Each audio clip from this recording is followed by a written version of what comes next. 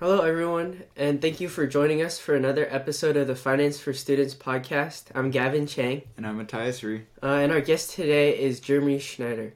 Mr. Schneider, could you give us a little bit of background about yourself? Hi, guys. Please don't call me Mr. Schneider. That makes me feel incredibly old. And I know from a high schooler's perspective, this 42-year-old man must seem like ancient, but I still feel like a kid. So please call me Jeremy. My background, I went to college after high school and I studied computer science. And then I was offered a job at Microsoft, full-time job, and I turned it down and instead decided to start my own company, which I grew for about 12 years. I sold at the age of 34 for just over $5 million. I quit my job 2 years later at the age of 36 and was retired and never needed to work again. And then after doing nothing for a year, I started a hobby, which became a side hustle, which became a business called Personal Finance Club, where I basically help people learn about the basics of personal finance and investing. Oh, nice. Do you think you could tell us a little bit about the company that you created? I think it's called RentLinks, if I'm correct. That is exactly correct. That's the company I started while I was finishing up college. It was an internet company, and I was a computer programmer, and I had sold a website to my old landlord in an attempt to make money as a 22 or 23-year-old. And then I found this consistent problem that many landlords had, which is if you're a renter, you can search for an apartment on a website like Zillow or Craigslist or apartments.com or rentals.com. But as a landlord, the problem is how do you post to all these different sites and keep your ad up to date and track all the incoming phone calls and emails from renters. And so I made a website where you could post your apartment once, have it automatically advertised on like 50 different sites. If you add a photo or update the rent, all the different sites automatically update, and then all the leads come back to you. And so that was what RentLinks was, and I worked on it for like 12 years. How did you develop the company? Like, how did you build it up from the ground? Very slowly and incrementally and making lots of mistakes. My college education was computer programming, computer science, and so I knew the basics of how to build a website, but I didn't know how to build a business, and so I just made a lot of mistakes. Just like I said, I was called up my old landlord and convinced him to buy a website from me, and then I tried to sell more landlord websites, and I tried to make a product they liked, and just it's a million little things, making mistakes along the way. I really had no idea what I was doing at the beginning. I literally was Googling like how to start a company. I was very concerned about, how do you like declare to the world you're starting a company? Do you have to like fill out forms or something? And how do you pay taxes? And the answer is like, that stuff isn't that hard. You do have to send some forms to the government. Then you open up a bank account in the company's name, and then you file taxes at the end of the year. And then the hard part is, going out there in the world and convincing people to give you money, which took longer to figure out. Wow, that's really interesting. Do you think that being a computer science major helped you build this business? For sure. I think that the best technology businesses, almost without exception, are built by engineers. And so if you're a young person listening to this, I encourage you to consider a technical field in college like engineering. Because engineers generally can learn the business stuff, but it's much harder for business people to learn the engineering stuff. And so if you go through the list of massive companies in technology, Google, founded by 2 engineers, Facebook, Mark Zuckerberg, engineer, Apple, engineer, and Steve Wozniak's an engineer, Steve Jobs is a technical-ish kind of guy, Microsoft, engineer, Amazon. Do you guys know what Jeff Bezos' major was in college? I'm not sure. Computer science or electrical engineering or something like that. But he was an engineer too. And so, it's definitely much easier to build a tech company if you deeply understand the technology rather than trying to learn it and hoping other people will build your product. Mm-hmm. So then you said to go into some kind of engineering major. Would you have one specific or 2 specific ones that you would recommend? Because I know there's like software engineering, computer programming, computer science. Like there's a large range in that field. I love anything engineering, even like mechanical engineering or chemical engineering or aerospace engineering, but I'm personally a big fan of computer science. And the ones you mentioned, computer science, computer programming, those are all kind of mean the same thing. But the world we live in today is a world run by software. And, when I was coming out of college a very long time ago, from your perspective, I thought that, it was an amazing time to be a computer programmer. And it's even more true now. My first job, God, this is such an old person thing to say, but my first job was, the job offer was for $74,000 a year plus $15,000 bonus, which is still a great salary. But today, if I got a job, I'd be making like $400,000 a year or something. So it's just like, it's a great time. It's super high demand, and I don't think anyone really expects software people to be in less demand in our lifetimes. When making your decision to create your own company, did you ever think that Microsoft could have been the better offer? Yes. In fact, it probably was the better offer. I was fueled by ignorance and distaste for corporate America. It wasn't really, the decision for me wasn't really that I was so bold as to assume I could create a fantastic company. It was more like I just didn't want to work for a giant company because I didn't like being a cog in the machine. And I maybe would have worked for a small company, but I didn't find one that wanted me to work for them. And so I just started one. And then you also have, after your computer science, quite a bit of experience in investing. So could you give us one or two rules or principles that you follow in investing in personal finance? Yes. I love talking about investing. I have two rules of building wealth. Rule number one is to live below your means. So, if you're a high school student listening to this, are your listeners mostly high school students, do you think? Yeah. You're still finding your audience? Good. Well, if you're a high school student listening to this, the world you live in is like full of messages coming at you all the time about like buying cars and Amazon and stuff and trips and like festivals and credit cards and debt and borrowing money. But there's really a very simple truth to people who become super wealthy, which is they spend less money than they make.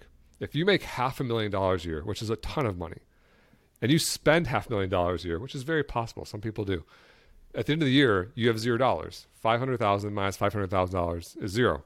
But if you make $60,000 a year, which is below the median household income in the U.S., and you spend $40,000 a year, which is, in a lot of places in the U.S., you can live comfortably on that. So you're spending $20,000 per year less than you make. That $20,000 a year, if you invest it over time, becomes millions of dollars. And that takes me to rule number two. Rule number one, again, is live below your means. And rule number two is invest early and often. With that money you don't spend, you invest.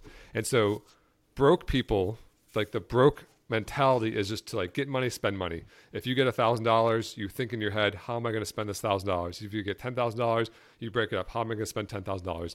The rich mentality is growing money. If you get $10,000, you think, how am I going to double this money? How am I going to triple this money? How am I going to invest this money for the long term to like safely and reliably grow and blossom? The goal being not to live a life of, pauper or poorness your whole life, or the goal is to like have your money become so large that you don't need to work anymore and you become what's called financially independent and you can live off of your investments forever. That's a nice place to be.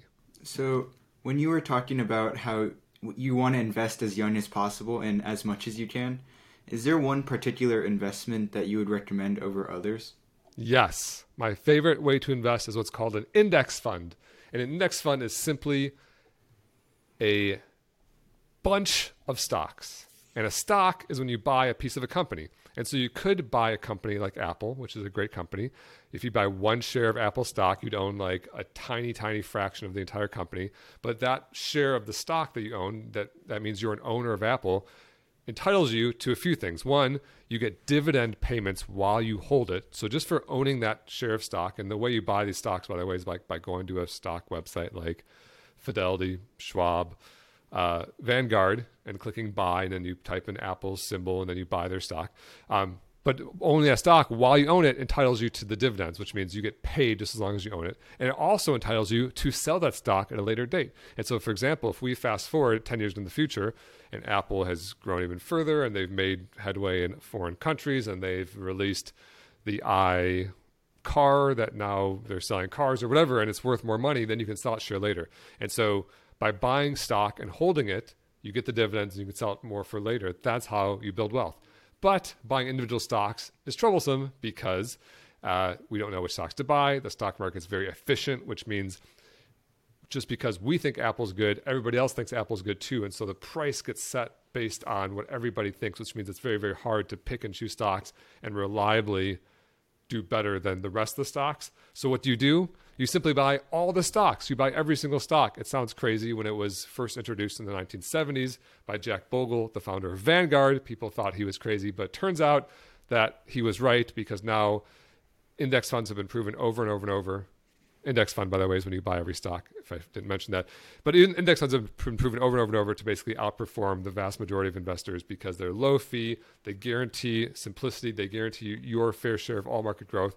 And so when I invest, I'm a multimillionaire. I put all my money into index funds. Do you have a certain index fund that you like the most, or a couple that you would recommend for someone that wants to go invest in an index fund after this? That's a good question. So which index fund? So an index is simply a list of stocks, and there's a few different important lists of stocks. One is a list of U.S. stocks. And so one index fund you could buy is the total U.S. stock market. And a ticker symbol for that would be VTI. V is in Victor, T is in Tango, I is in India, and VTI is the total U.S. stock market index ETF. You could also buy, the U.S., as you may be aware, is not the only country on the planet. And there are lots of amazing companies that are not based in the U.S., like, Nintendo and Volkswagen and Alibaba and Nestle and all these companies that have their headquarters outside of the U.S. So you can buy a index that follows non-U.S. stocks like VXUS, which is the total non-U.S. stock market index fund. And then there's an even simpler way to invest, which kind of combines all stuff into one, called a target date index fund, which is based on your age, essentially. And so each major brokerage, Vanguard, Fidelity, Schwab, offers these, and it's based on your age. But there's too many ticker symbols to list. But you can Google it, or you can go to my website, or you can just buy VTI and VXUS, and that would be great too. So I saw on your website how you had 2 courses, and one of them was investing in index funds. Are there any just like tips that you'd recommend when investing in index funds, such as a certain time to invest or anything like that? Yes, I have lots of tips on that. And almost all the tips boil down to don't try to be tricky. The trickier you get, the worse you're likely to do. And the world is full of people spouting bad speculation at you. Recession's coming, inflation's going to do this, the market's expected to do this, it's about to drop, it's about to do that, you should buy this, you should buy that. But the more you listen to that nonsense speculation, and people love speculating, but if you look historically at how good speculation is, it's terrible. Someone pointed to me an article recently. It's like, the stock market's expected to do this year. I was like, but what did that say last year? It was wrong, and the year before that it was wrong. And so what you can do is basically invest early and often. You buy those ETFs, you buy those index funds, you just hold them, you invest as soon as you get the money, and you just don't touch it. Set it and forget it, like that infomercial says. And the less you do, the more money you'll make. It's very counterintuitive to most things in life. For example, if you're trying to be a great athlete, the more you do, the better you'll be. The more training you do, the more video you do, the more visualization you do, the more nutrition you do, the better you'll do. Both stock market, it's put the money in and leave it alone, because it's like a bar of soap. The more you touch it, the smaller it's going to get. And so don't try to invest at a certain time. Just invest when you get the money. Invest early and often. Buy and hold for years and years and years. You guys are in high school, so you have this like massive advantage of youth, because you have many, many years for it to double. So for example, let's say you came across $10,000, and you guys, let's say you're 18. I'm going to do some quick math for you.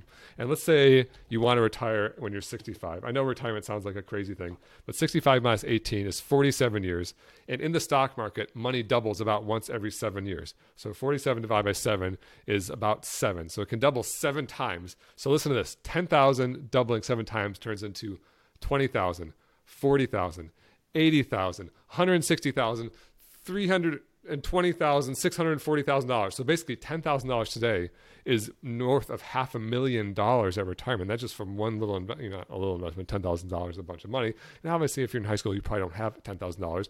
But the point is, you're very young, and the massive power of growth is so big when you're young. And so when you do get that money, just put it in, leave it alone, don't touch it for years. You'll be great. Yeah, that's a crazy kind of example. I didn't think of it like it would be that much growth. Yeah. And also, I read that when you were starting your company, you invested weekly into a Roth IRA. Can you explain a little bit about what that is? Yes. So an index fund is an investment, and inside of an index fund is stocks. So there's these layers of investing that are often confusing to people. So at the core is stocks, but the stocks have to go in something like in a container, and that's the index fund, so you can buy them all at once. But the index fund has to go inside of something, and that's the account. And so there are multiple types of accounts. The normal type of account is called a brokerage account. And so if you will go to like Robinhood and you click open an account, what it's doing is it's opening up a brokerage account for you, which is great because then you can buy an index fund and it contains stocks, and then there's your layers of investing. But the problem with a regular brokerage account is, it's not really a problem, but like the not optimal part of the regular brokerage account is you have to pay taxes on the growth. So let's say you got $10,000 I mentioned to you turn into $640,000. That would be incredible, but the U.S. federal government would say, hey, you just made $630,000. You know, almost all of that money is growth. And they're going to say, give us 15 to 20% of that money. And so your 640 is going to turn to like, 480 or whatever it is. And so that's not bad. You know, I still personally would gladly turn 10,000 into 500,000, but I would prefer it to be all 640,000. And so if you put that, when you go click open an account on a website, if you click open Roth IRA instead of brokerage account, then that money that goes in there stays tax-free forever. So when you withdraw the money, you get it 100% tax-free. There are some catches, like you can only put in $6,000 per year. It's not for billionaires to like stash all their money. It's for regular people to like invest over time. You also can't put money in unless you have earned income. So if you guys don't have a job right now, you can't do it. But if you do get a job, you can do it, and your parents can even maybe help you with that. But yeah, that's what a Roth IRA is. It's just a type of account that gives you tax-free growth forever, endorsed by the federal government to basically encourage people to invest so that there's not a bunch of broke old people in the country, which is not good, not a good look for any nation. So seeing as we're young and most of our audience is pretty young, do you think that the concept of FIRE is a viable option, or do you think it's more of just something that only a certain group of people can do? The only people that can do FIRE, by the way, FIRE stands for Financial Independence, Retire Early. It's the concept that retirement's not an age. I think when we talk about retirement, everyone just says, oh, when you're 65, you get to retire. But you don't. Just yesterday, I was watching TikTok. You guys are on the Tickety Talks, right? Yeah. These kids, I'm on TikTok. I have 100,000 followers on TikTok. I'm a big TikToker, not that big. But I was watching TikTok, and some 72-year-old woman was delivering Domino's pizza and like slipped and fell on some porch, and just like pizza went flying and her hip was hurt or whatever. And I was like, you know why she's delivering pizzas at 72 years old? Because she has to. And that sucks. And because nothing magically happens at 65. And I know if you're in high school, you're like I give a shit what's going to happen between 65. Can I swear in this? Don't tell your teacher. You can just bleep that out or something. But like I could care less what happens between 65 and 72. But the thing is, like, it doesn't automatically happen at 65. You don't have to wait until you're 65 either. So what I was about to say is the only people who can FIRE, who can retire early, are people who have a job. If you don't have a job, well, I don't know what to tell you. You got to work. But here's a little stat. Let's say you get a job out of college and it makes $80,000 a year, and you decide to be a psychopath and you're going to live on half of your take-home pay. Whatever your paycheck is, half you're going to invest, half you're going to spend. 15 years later, you can never work again if you want. So your entire working career, instead of being like 22 to 65 or 72 beyond like the pizza delivering grandma, it could be 15 years. And 15 years is short. I know when you're 15 years old, it seems like you've been alive a long time. But when you're 30, you're like, damn, that last 15 went by in a blink of an eye. So yeah, I think it's totally viable. I think it's something people should be thinking about. I think that, sometimes I hear about people who are making hundreds of thousands of dollars and then they lost their job and they're like going to work as a garbage man or something. And I'm like, where'd all that money go? I'm like, my God, give yourself a break. Give yourself some buffer and save and invest on that money so you're not a slave to the income that you get every single month, but you're actually building wealth for yourself, and you can become financially independent and not do things you don't want to do, like go to a job if you don't want to. I never thought of retirement like that. Yeah, retire when you're 30. Highly recommended. Yeah. Do you think that like, is there a certain, I know there's not an age where you can retire, but is there a certain level of wealth where you can comfortably retire? Yes, there is, and it's 25 times your annual spending.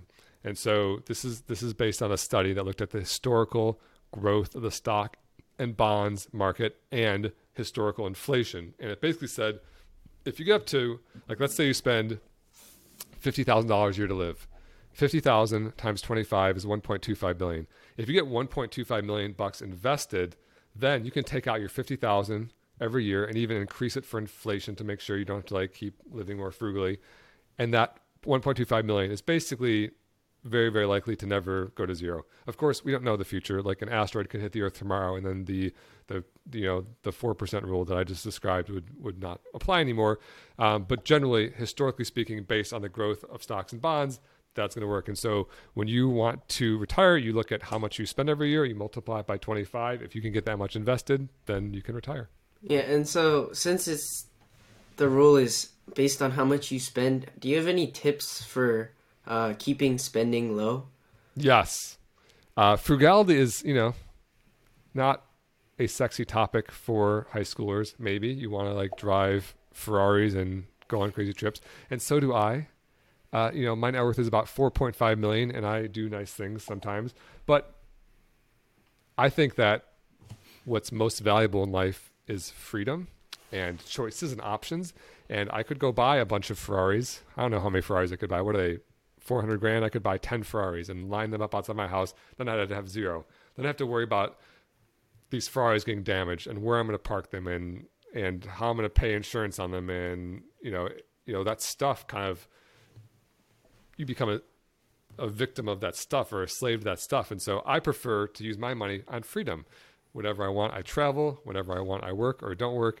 And so when you are thinking about how you spend your money, don't become a slave to your stuff. Expensive cars just cause more expensive. Higher gas, higher maintenance, higher insurance, higher depreciation costs. Houses, more expensive. And those are your two big. How you get around, transportation and homes. And those are where people get really burned. If you want to go to Starbucks every once in a while, who cares? I know like there's like this like cliche in the personal finance world. It's like, oh, if you caught your Starbucks once a day, you'd make $1 million.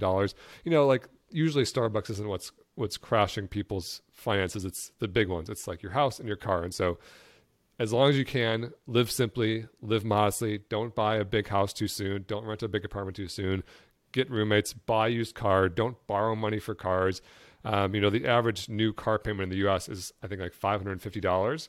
If you can just save half of that, if you can get around for $250 a month instead of $550, you're easily a millionaire just from the difference in your car cost. Yet still, people are always buying new cars on loans, so don't do that.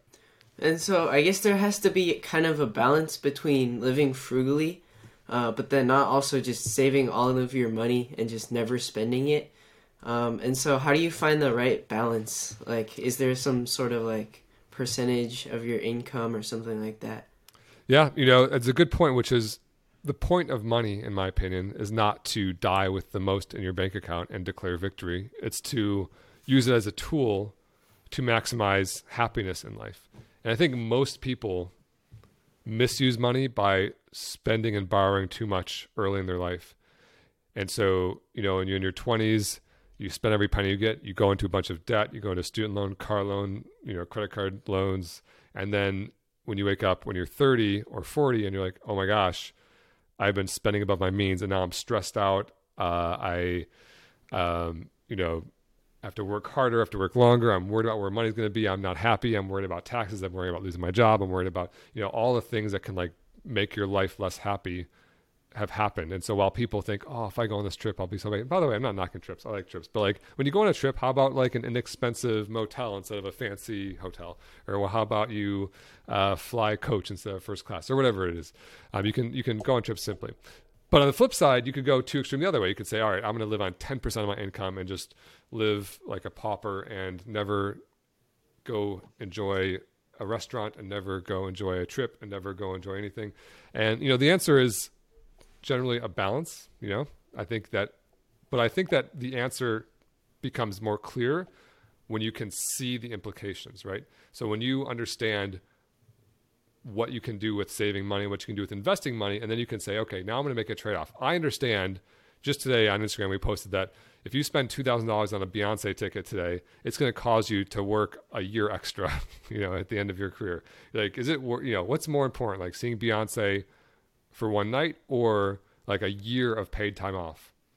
And, I don't know, like that's not my answer to give. $2,000 is a lot of money. Like maybe it might be worth a week of work. And if you can get like a $200 ticket or whatever it is. But I think once you understand the value of investing and becoming financially independent, then you can make those informed choices. And it's not for me to say, what you value in life. In your personal opinion, do you think money can buy happiness? I have 3 theories on money and happiness. Theory number 1,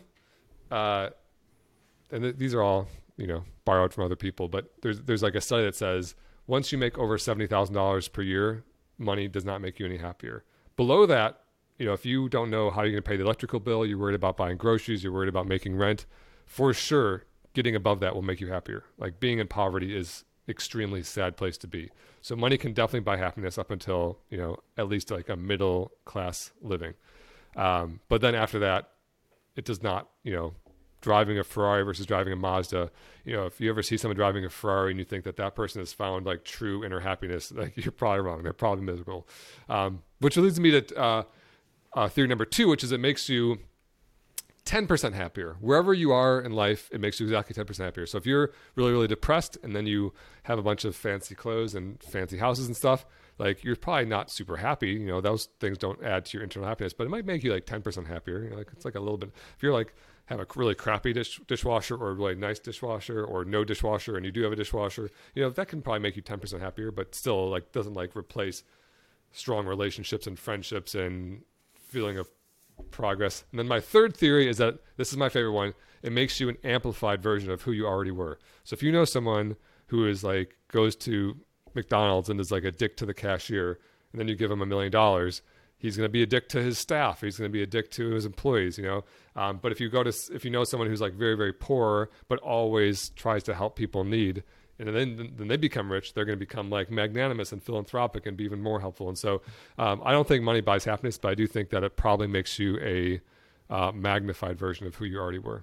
And I guess going back to kind of your choice to not go to your job at Microsoft, do you think that people exiting college should try to form their own startup or do you think they should try to find a job? Usually, no, I'd say. I think there's this misconception around startups that they're all started by young people, when in fact, I'm a little bit of the exception. Most of the successful businesses in the world are started by like 30 and 40 somethings because they have a decade or two of invaluable industry experience, learning the ins and outs of companies. If I had gone to Microsoft for 10 years and become an expert in a certain space there and then went and started a company, maybe instead of selling it for $5 million, I could have sold it for $500 million. Who knows?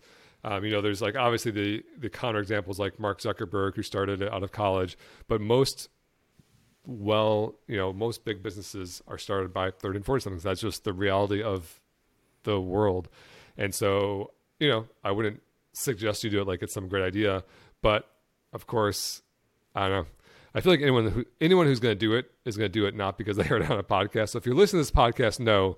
But if you're going to do it anyway, then yeah, go for it. Why not? You only live once, so maybe you're the next Mark Zuckerberg. But it's hard. It's hard to start a company. I think that's all of our questions. So unless you have any final comments or something to leave the viewers with. Thanks for having me, guys. I'll leave you with my 2 rules for building wealth. It's what I always say. If you want to become wealthy, you have to do these 2 things. Rule number 1, live below your means. And rule number 2, invest early and often. Thanks for having me. All right, thank you. Thank you so much. Thanks, guys.